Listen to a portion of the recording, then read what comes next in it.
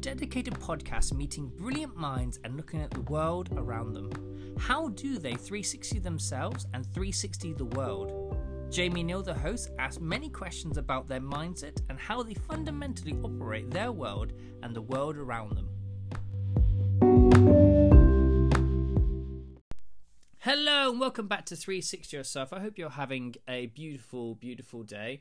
Unfortunately, my day is not going so well. I'm back in Devon, and there's been a massive thunderstorm and it's wiped out my entire village with electricity. So this morning has been a bit of a nightmare to find Wi-Fi and stuff. I had to go to my local cafe to get Wi-Fi, and then some person came around our house and they sorted all the electricity out. So I'm now back in my house. I've got my cup of tea in my hand, and I'm really excited to talk to my next guest. He is absolutely brilliant. I've been a massive fan of him for a long, long time. And I think a lot of the guests, I've been a great admirer of those for a long time. And so it's always lovely to actually speak to them from a personal point of view, because a lot of time you see people and you see them for their work and you go, I love their work, but also you never get to know, unless you work with them or unless you meet them face to face, you never actually get to know them as people. You never get to know the process, what makes them, and what makes their work.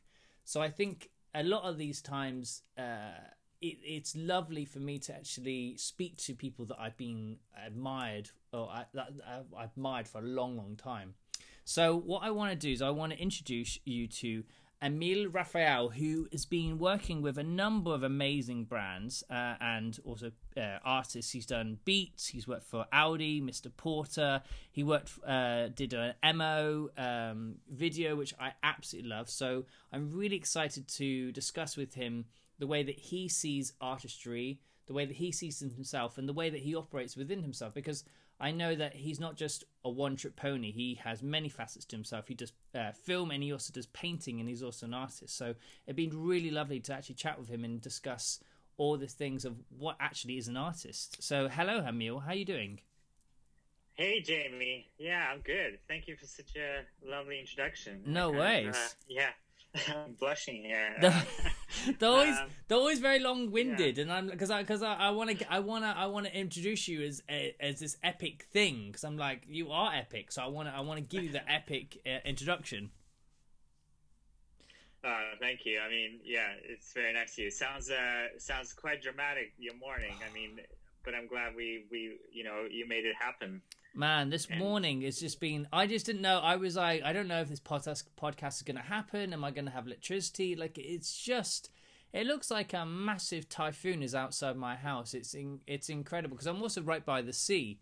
So the waves are going as well, the wind, the rain. It's just a bit abysmal outside. It's not very nice. And also, I've just come back from Italy.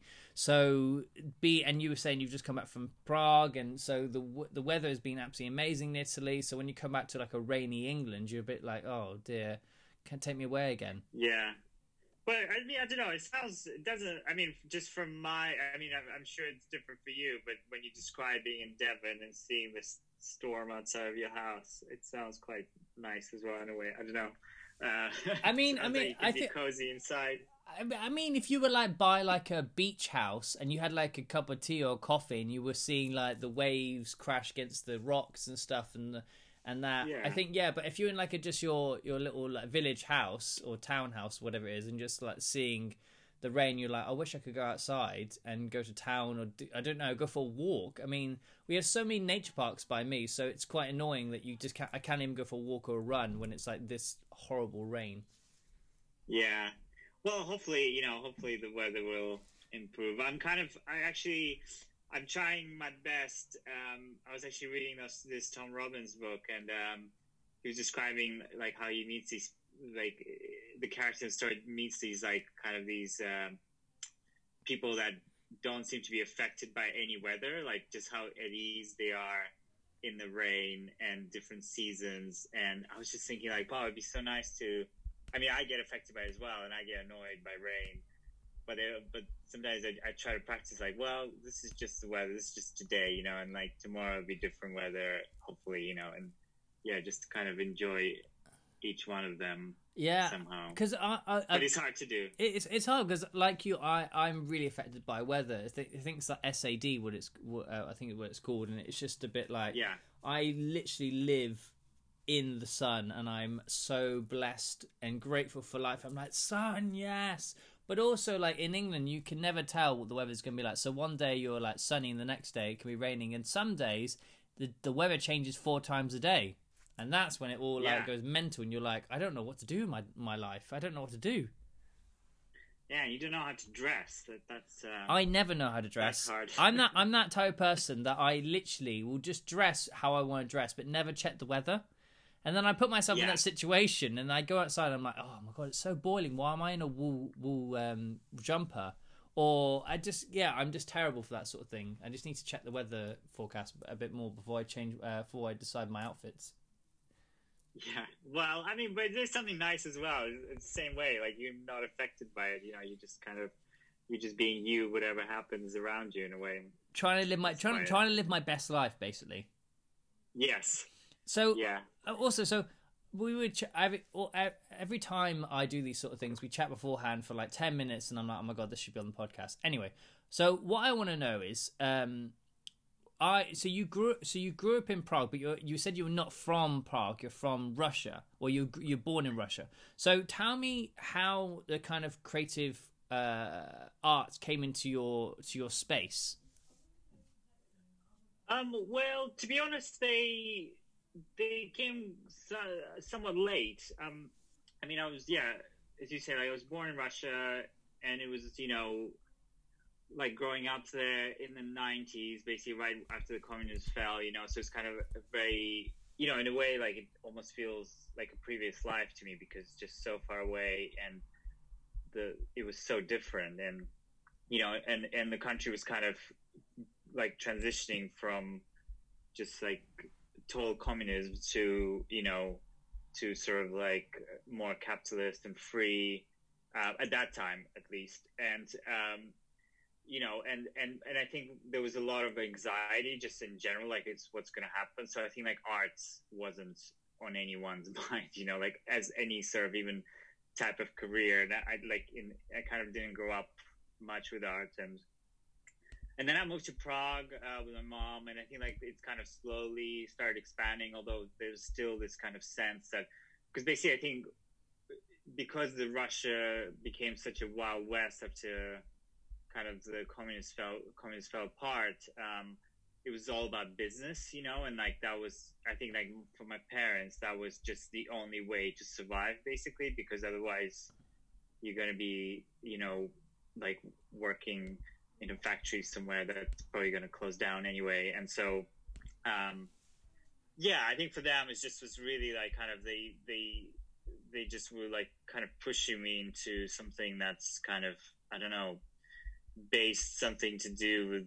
with money, I guess. And but then I think like when I was already kind of towards the end of my high school in Prague, I already started like making little films. I started kind of drawing and making music and stuff. I don't know, like there was something within me that definitely just felt like sort of a need to express and kind of a need to do something. And I think that's when like the interest in film like really became quite strong, and that's when I decided that I think I will kind of go down that path, and kind of and then that's when I moved to London to go to London Film School, and actually originally wanted to be a cinematographer, but then I couldn't handle directors. So I thought directors can be quite difficult people. They are, yeah. Yeah. I mean, it is first of all, it's a difficult kind of job, because you are almost like everything is in a way on your shoulders, and you kind of have, I mean, you don't have to be difficult, and I think that's what's really hard to actually learn over the years, to actually let other people work with you. But because you're the only person that kind of holds the whole thing in your head in a way, and everybody's like concerned about their little, or like their departments, you know. But yeah, I remember just like, for example, like even in film school, just understanding, like even there thinking like, you know, the story and casting are just so important. Like, why is this director talking to me about cinematography for, you know, for the last 8 hours? I was just like, go and work on your script. I'll do it nicely. Don't worry, you know. Mm-mm. So I already felt like I was already kind of like, you know, on their territory a bit. So yeah, I decided to. Did you ever witness difficult directors and gone, actually, that's not how I want to work? Because I remember years ago, I used to work for this company, and I remember seeing this horrible director, and just would treat people so nastily. And I remember that going, I never want to be like that. Did you ever have a situation like that with someone that you heard something from a situation, you go, that's not how you should treat people? I mean, there's obviously, like, in our industry, there are many stories like that, and many stories about directors. Because actually, I think not just directors, but, you know, like a lot of people in position of power, that kind of, and definitely, I mean, I think like through my years, like it kind of developed further and further just how much. Because I guess, like, what's strange about our job is, like, it's so kind of intense for a short period of time. And then it doesn't feel, especially for, you know, like, when you come in and out of project, it doesn't actually feel like a job, like everyday job, you know. So, but in the same way, it's still a job for a lot of people. And, you know, they should be having fun in a way, you know, like, they should be, like, you know,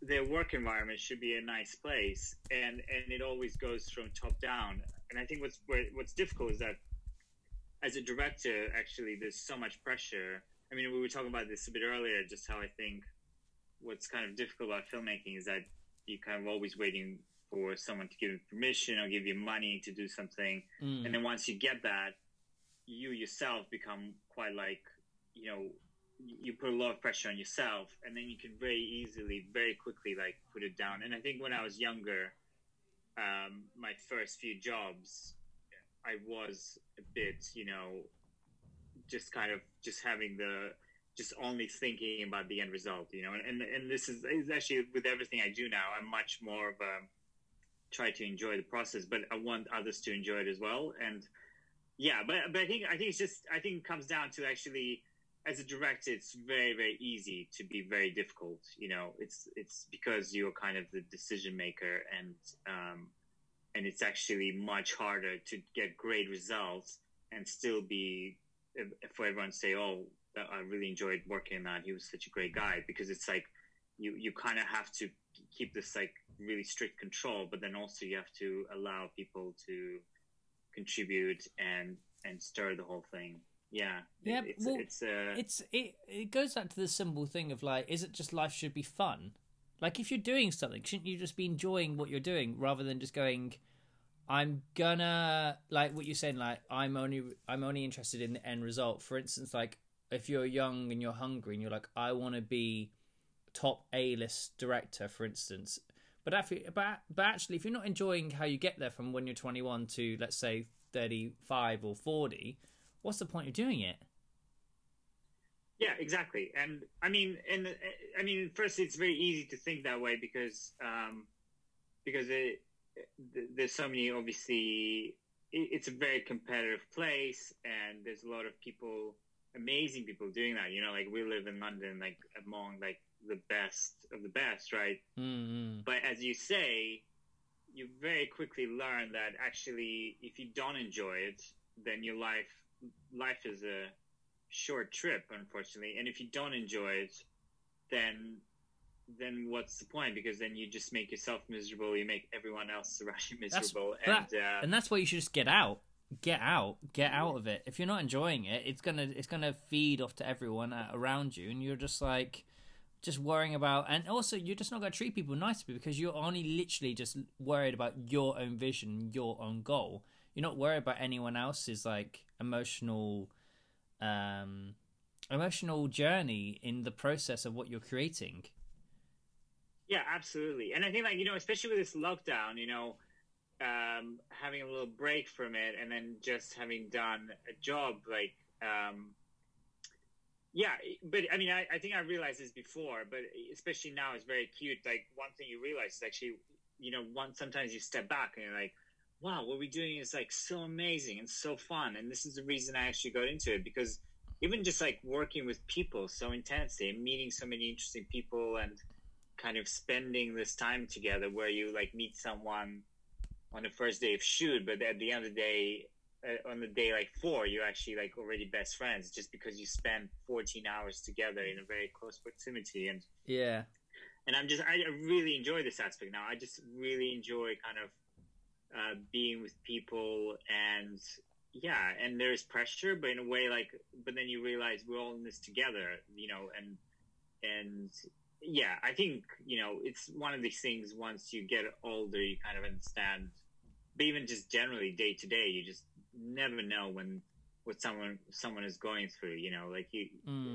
the more we talk about, mental health, and the more open I feel like we become as a society, the more you realize just, you just have to be kind, yeah, that's like, to everyone, and just realize that you have no idea what's going on when they get home. Exactly. So, but yeah. it's also mental that, going back to your point of like, we come together for 14 hours on one day, or you're doing a 5-day project or whatever, and you become so attached to people because you're spending so much time. And it's amazing that we get within the art sector, we get paid to do this.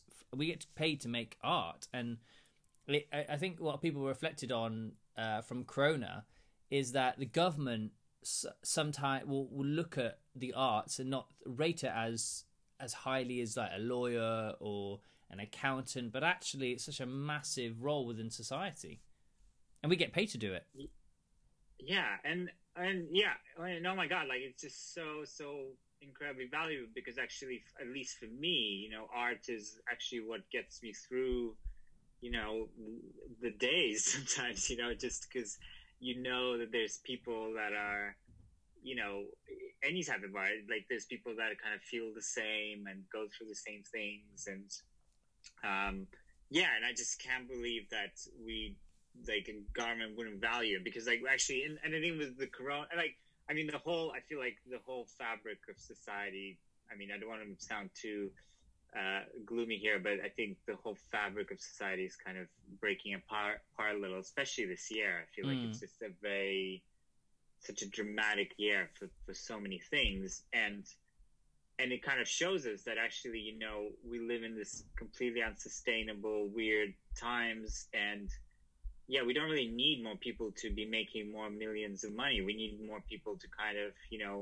show us what they, like, make more art, and kind of help each other, and kind of, be more, everybody should be more expressive anyway, and kind of, yeah, I feel like there should be absolutely like support for art, because it kind of, it helps everyone, really. Yeah, and you, because you also paint as well. Does your film work and your paint work ever collide and collaborate as well when you're pitching for ideas and that sort of thing?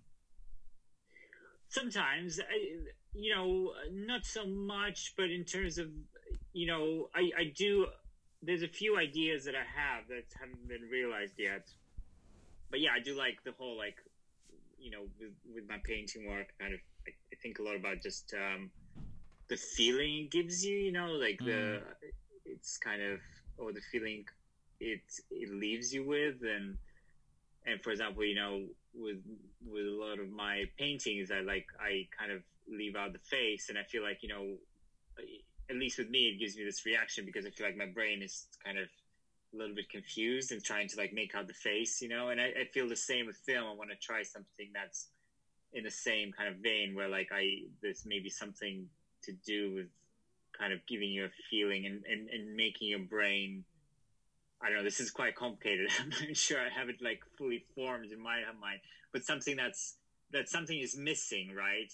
And that gives you like, it kind of forces your brain to almost like fill in the gaps, you know, visually, you know, it's almost like it's a little kind of like a trick, you know, and yeah, but it's funny. I think like we were talking about this earlier, as you know, film, and as I said, it's kind of, you are, you know, like Tarkovsky said, it's like it's a sad form of art because it relies on money, you know, and you are waiting for this thing, and then a lot of times you're responding to a brief, and with painting I can just start it, and in that way it's very, very separate and kind of much more tactile as well. And yeah, I think going off the back of what you're saying about the faceless people that you paint, and that kind of void of an identity, were you saying, or something? Or it's fascinating when you look at society at the moment and how we're so detached from our inner selves more than what we were back in the 90s or 80s, I believe. One could be because of capitalism, could be because of social media, could be because of people are more career focused and less about family. It could be many reasons, but it's interesting how you paint that, and you paint the kind of faceless people, and it kind of reminds me of that kind of void that most people are trying to fill, whether it is recreational drugs, materialistic things, trying to get into new communities and that sort of thing. Yeah, absolutely. There's definitely, you're right, there's definitely a void that we can all feel, I think, you know, within ourselves and people around us. And yeah, as you say, like there's a lot of things that are there, you know, even just your phone, you know, it's just like it's like a continuous kind of dopamine machine that kind of gives you a little boost of feeling that, but it doesn't. And soon we'll get the 5G, and then it'll all be madness. I know, yeah, I know. That's why we need to slow down. In a way, like, I think, you know, even though I said, like, I feel like the whole thing is tearing apart, I feel like it's actually will be a good thing in the end. I feel like we just need to sort of slightly remake what we've created, really, just to kind of, because I think it's showing a lot of things that we just blindly kept going through, and now we really have to kind of, it's a good thing that we stopped and just looked at it, and you know, we have so many things happening, but yeah, I think with the faceless people, it's just kind of I guess it's kind of the same, you know. For me, it's almost like it's like portraying an emotion of a person as well, because you kind of, when you meet someone or you know someone, there's like this kind of, there's the inner world of them, you know, that's kind of really hard to express in a painting, and that's what I try. But speaking of this void, I feel like, I think what I'm learning recently, or what I'm thinking about, is like the true happiness is really within us, you know. It's not even like, there's the very few external factors that will make you happy. Yeah, I really think, and this is why the podcast came about, was the whole idea is that you have to start from yourself as a 360, really get to know yourself, from your weaknesses to your strengths, to what triggers you from anxiety, what you love, what you don't love, all these sort of things. You start from yourself before you can even attempt to go outside to then share your love and share wisdom and being inspired by what's around you. All starts from within, and this is why we have the podcast, is to question, going, how do you 360 yourself? Do you really know yourself? That's the question. Yeah, and that's the thing. I think many of us don't, because we are kind of lost in this fog, social media fog of like information, and we are being told like the reason you're not happy is because you don't have this, you know, and yeah, I mean, the thing is, and you know, these are such obvious things, but you know, like you are really, and this, but something that will take you, for me at least, took a long time to realize is that you are really literally responsible for your own happiness. Like no one else is. Yeah, happiness is a choice. Yeah, go ahead. So, no, I was just saying, happiness is a choice. You are entirely responsible for your own happiness. Yes, absolutely. And like, I mean, and then you can like, and then you basically, once you are, you know, very content with yourself, then you can just basically kind of starts kind of, you know, other people become like complementary to it rather than you waiting for other people, not even people, but everything else around you to be like, make me happy, you know, like do this. And you know, and I'm saying all this actually and realizing it's so easy to say, and I'm not always, and I can't say, you know, you know, have it all figured out, you know, I just, I think it's just talking about this kind of thing that we do, that a lot of people do to try and, fill that void externally so much, you know. Yeah, it's because without actually pinpointing, a lot of people know that they're missing something, that they can't put a pin on it in terms of what they're emotionally missing, but then they go and they going to a party and they get that kind of buzz and they think that kind of fills that little void because they can't really put a pin on it of what they're actually feeling. But if they probably like sat for like, I don't know, half an hour, or had tools of like writing or whatever, they could maybe like analyze potentially what they emotionally are feeling and kind of address that issue rather than trying to go, I know what would do, I'm going to go out and I'm going to have a drink at a pub, and then that will like give them that sort of high or buzz that they crave. That's why people go to drugs. People go to drugs for that instant high. Yeah, I think if you just write down your thoughts for 20 minutes a day, that's like, that will, you know, will take the 20 minutes away from your day, but then that will, like, you know, and it will take longer for you to realize things. But even that, I think, that helped me a lot, for example, in the past. And just kind of not constantly chase this buzz. But I feel like, you know, which is what screens do as well. And I'm actually trying my best to go analog as much as I can these days. It's my Oh, really? How are you making that change? Well, it's not easy, obviously. I mean, I say all these things and I'm like, this is what I'm just my own path. And I don't really practice like 100% what I say, but I think, for example, I don't know, it's actually one thing I realized recently, and it's quite an amazing thing, is that the computers that we use, right? And that's what's really actually what I find quite frustrating these days. For example, with directing, like, I don't know, like 95% of your work is done on a computer, basically, like answering emails and making these really important choices. And then you get to set, and okay, you get like these 2 or 3 days or something, or 1 day, and that's the only time that you're actually like directing in a way. But by then you made so many choices on emails that in a way that when you get to set, you already kind of created the whole thing. There's not that much you can do. You can just adjust things. But then I think my realization is just thinking about like history of a personal computer, is that, you know, the whole thing was made by IBM, you know, for clerical use. So, you know, and the code is pretty much to still stay the same. So, for example, you're still dealing with like files and folders and paper trails in a way, and all the software is actually based around those principles, right? So they're very almost like unintuitive. Even like the way the keyboard is laid out, you know, is made from a typewriter, so like the keys don't overlap. And so in a way, like, you know, I look at this thing and you're like, this is like the least creative tool we have, actually, you know, even though we use it now for so much of our creativity and just the light of the screen into your eyes the whole time. So, you know, for example, obviously, like painting is analog, so I try to do as much as I can of that. But even like when I recently started, like in the lockdown, started doing some music, and people say, you know, there's a lot of people say like, well, you don't need to buy like synthesizers or like analog drum machines.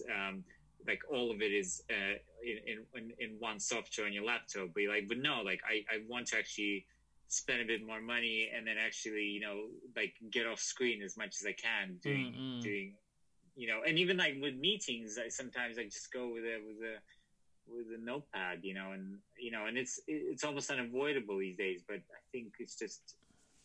think that's one thing that makes people unhappy as well, probably, you know, just staring at something all day. Like in an office, nobody's really looking at each other, they're just looking at a screen. Yeah, and it's even worse now because obviously everyone's so... I mean, Zoom must be making poo loads of money now because everyone's just using Zoom. I mean, what happened to the days of Skype? I remember using Skype and no one even uses it anymore. No, it's a relic. Yeah, Zoom is like, and it's funny. Like I started using Zoom for like actually, yeah, you know, like with directing, you kind of you have this initial conference call and with the agency, and it was always on the phone. And I remember thinking, oh, actually, you know what? I'd like to see the people, you know, because a lot of times you kind of like you say stuff, you ask questions, and then there's like a little pause. And you can't like gauge any kind of facial reaction, you know. It's a bit like my paintings. Maybe they're all about like having conference calls with no video. But I remember like I started actually using Zoom even before Corona, just being like, "Hey guys, I just realized there's this like software and like it's actually pretty good. Like let's all just get on a video call, you know." And I remember like people being a bit resistant, like saying, "Yeah, what's wrong with like us just having a dial-in number?" And I was like, "No, but it's nice. Like I can see people's faces and I can see if my jokes are landing, you know." Yeah. Or not landing. No, it's true though, because I think the more like if you do like a phone conversation, you really have to work harder to kind of picture what they're facially saying with their words, what they might be doing, their body language. You're working even harder than just having a video call. Yeah. But I do hope after this we can all go back to actually meeting personally in rooms, because it's just so. Because I only had one meeting physically about 2.5 weeks ago, and that was epic. That was epic. Yeah, that's my only meeting that I've had pretty much all year since February, which was a bit weird. It's so strange, and you do need that human contact. You know, I think that's what that's how we. You know, that's how we became we had this massive table and I sat opposite ends and I had to shout over to the person. It was one of those situations. Obviously they had a mask and I had a mask, so you couldn't it was all muffled as well, so you had to shout even louder because of the muffles. Just a totally new experience. Yeah, and I mean, like, you know, with masks, it's just so hard to even smile at people. Like, I noticed myself smiling at people, and then I realized I'm wearing a mask. You know, just because if you got to look at the eyes, though. That's the thing. When you smile, your eyes light up, so you have to look at the eyes. That's the trick. Yeah. No, I think I do, but it's still just very strange times. But hope your meeting was a success in any case. It was very successful, but it was just a very odd experience, and I did enjoy it as much as when you go on a project or go on set or whatever. It's such a and because you haven't had it for a long time, and you said when you went back to shooting you had a different experience. You had more of a lovable, oh my god, we are all together creating something. This is such amazing because you've had such a break from it, and I think like brilliant actors, they do it all the time. I think it's what's that actor from There Will Be Blood? What's his name? Daniel Day-Lewis. He's really selective of what he creates and what he picks, and I think that's quite nice because actually he becomes so immersed in the character when he goes on set. It becomes like a new experience for him. But I think if you're just banging them out like these kind of commercial, massive Disney and all that sort of thing, I don't know whatever the massive corporate companies are, it must be a totally different experience to actually just having a moment to sort of miss it. It's like a relationship. I think if you see the person too much, you can't miss them. So then it's not the same feeling. So it's sometimes really good not to see them for a bit because then it brings back the emotional of why you actually like the person.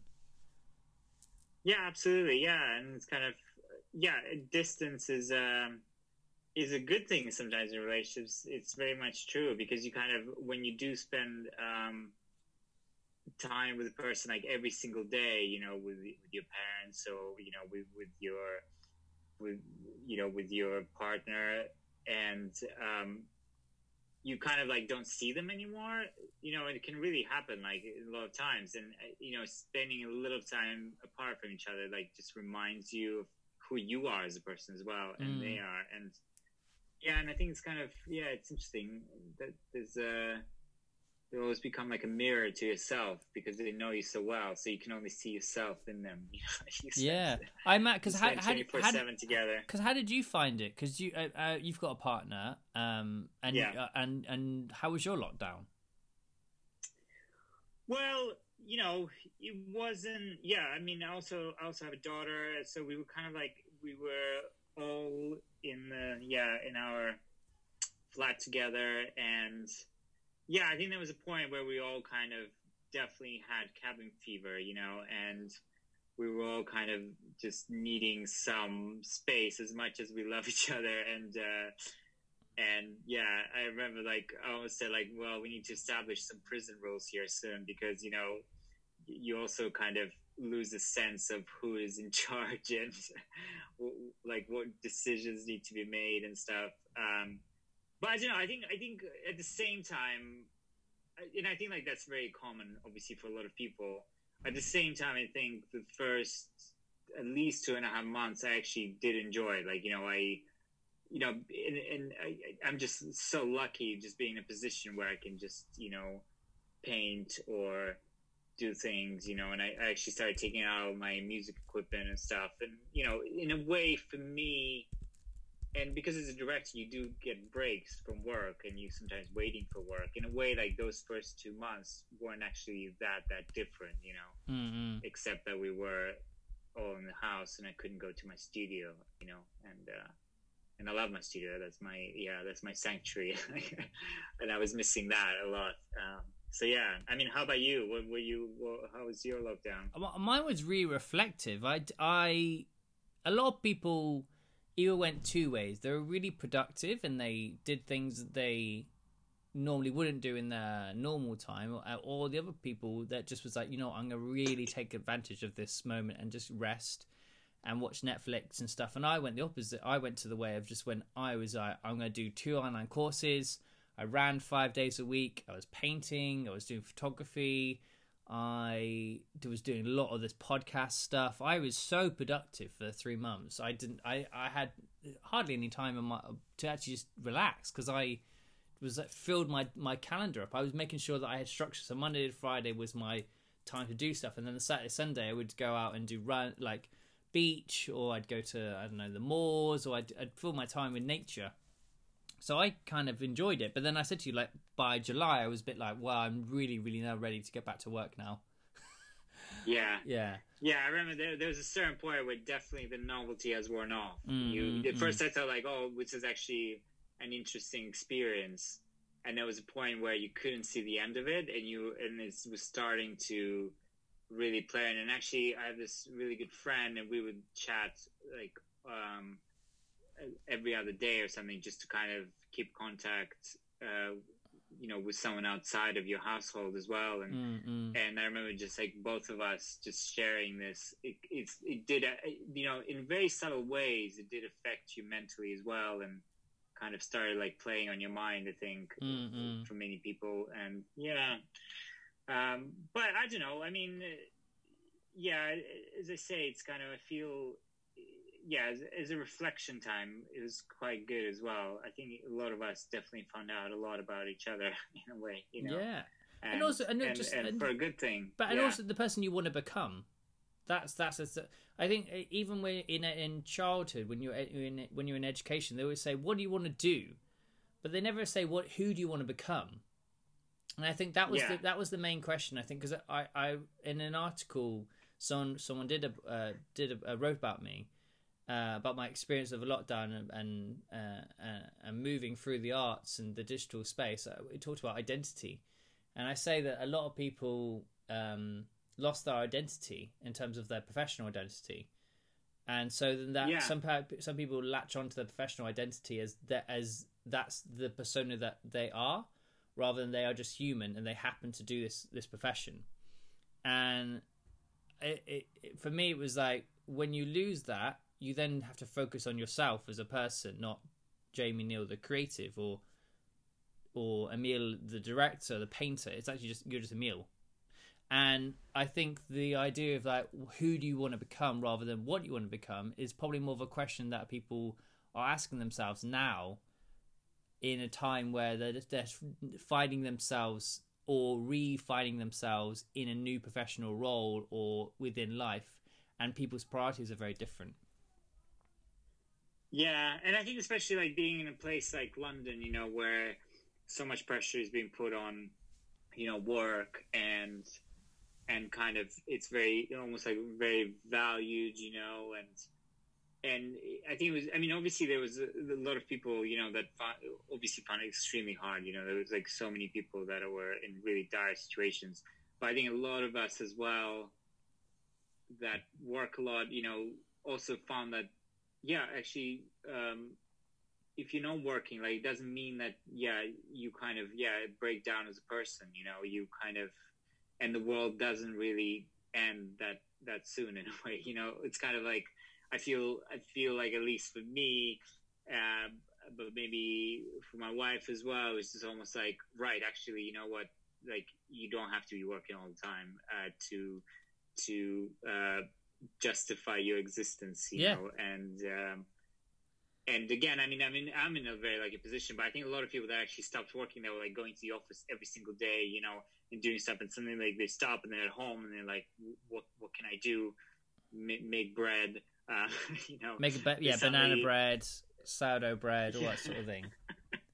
Yeah, and suddenly they realize, actually, you know what, like, it's great, like, you know, I'm a real person, like, you know, and I think it was really healing for a lot of people.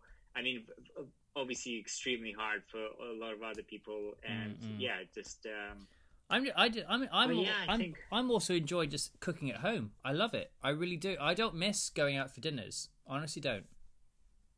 Yeah, me neither, actually. I was thinking about that yesterday. I went to my first dinner / pub, like social distanced, you know, like wait at the door and then like track and trace thing. I was thinking, yeah, do I really miss this? I mean, I missed, it was really nice to see my friend. But yeah, like, I don't know, you can over socialize as well, I guess. I think so as well. I think so. with going out, and I think so. And so and just to finalize, like, from your experience post lockdown, and your interests might have changed, and you're focusing on other things in life maybe now, and reflecting a lot more and looking at like what is it to become an artist, and how you're operating within your space when you're not working and you are not waiting for that kind of budget to come through and you're just creating ideas for painting. What would be your your kind of quote, or like a phrase that you would kind of go to when you're in those times of like success, or those times of kind of doubt, or just the way that you kind of live life? Well, actually, I have like two like kind of favorite quotes now. Just in terms of art, I think like this all comes back to us talking about the enjoyment of it. I think that's became just my main thing, is just how much I enjoy the actual tinkering and creating things, and it's actually all comes. I think my favorite thing I've ever done is my Frank Gehry documentary, like the little documentary with him, and I mean that was like, I think that was a quite transformative experience, because I mean he was, at the time, that was like three years ago now, he was 88 and he was still making stuff, you know, he was still getting calls and designing buildings, and that was like my favorite interview I've done as well. And and then he said basically like making art is an act of love, you know. He said it's making love to the world, and that's like yeah, that's one of these things. Like, yes, absolutely. You know, that's how it feels. You know, you kind of when you make it, you just feel like, you know, you. And I think any artist just contributes so much to the world, and I think, yeah, that just being there and making something that didn't exist, it's just, you know, valuable without any recognition. Although I do, you know, I do think people should put it out and, like, you know, show it to everyone, and I feel like there should be like this kind of drive to also, yeah, share it as well. And but I think personally, I love the quote. It's like an old Buddhist saying, how it's just the purpose of life is to help others through it. You know, I think that's just so beautiful, and I think, like, if everyone lived by it, you know, we would just be so much happier and live in such a better world where you kind of, it's not about you. You're just there to, yeah. You know, we've all realized that life is a struggle, you know, and there's amazing things and there's very hard things as well. But if we just all kind of there for each other, then, and it's so easy, right? And I have this quote on my desk, and actually, you know, again, it's like easy to say, but then obviously I get like a really annoying email, and then I do have to take a breath and then look at it and be like, okay, well, listen. We misunderstand each other, but this is how I think we should do it and stuff. So yeah, it's a constant reminder to yourself to do these both things, like just to enjoy the process, but also be nice to people. Yeah, that's what you can do, though. I think that's what. Just be human, just be nice, and just serve others. Do you know what I mean? Don't serve yourself, serve others. Yeah. How about you? Have you been asked on this podcast what your favorite one is? Yeah, my favorite one is happiness is a choice. That's probably my favorite, and I have that written on my wall every time I wake up, just to remind myself that. I have a couple. I have go with the flow. And I've got that tattooed on my hand, and everyone who knows me for this tattoo, because I always just go with the flow. That's good, yeah. And my third one is boring people make boring work. Right. I love that. I think you have to be interesting as a person to make interesting work. And I always think, like, when I see something that's really visually stunning and it really, like, mind-blowingly, like, creative, I'm just like, oh, I just want to meet the person. I want to meet the person whose mind this has come out of. Yeah. No, and it's true. I mean, you need to embrace your weirdness, you know, and because everyone is, you know, we also kind of grow up in a place where, like, being normal is kind of celebrated a bit too much, and kind of like conforming to the society and to the norms. And, you know, I'm sure there's some people that they think I'm a bit strange, but you just embrace that, and that's how you're just a waste of person you are, you know, if you are trying to be like someone else, right? And I agree. I think that's part of it, right? Like, you just need to, like, embrace your weirdness. That's it. Embrace your quirkisms, embrace your weirdness. Well, I want to say thank you very much for your time. It's been absolutely a pleasure to chat with you, and I know that we've had some very stimulating subjects that have popped up, and I hope, and I know people I really will love it. Well, I'm glad you enjoyed it. I mean, it's like, I feel like I learned a lot of things already. Good. Well, just in this past hour. This is what I was saying. Like, enjoy the process, enjoy what you do, because if not, what are you doing it for? Yeah, exactly. Well, thank you very much for your time. All right, buddy. Thank you so much as well. Yeah, and speak soon.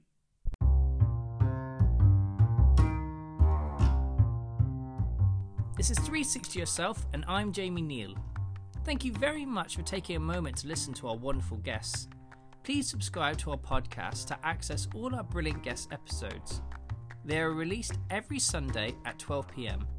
We are available on all listening platforms: Spotify, Pocket Casts, Overcast, Google Podcasts, and Castro.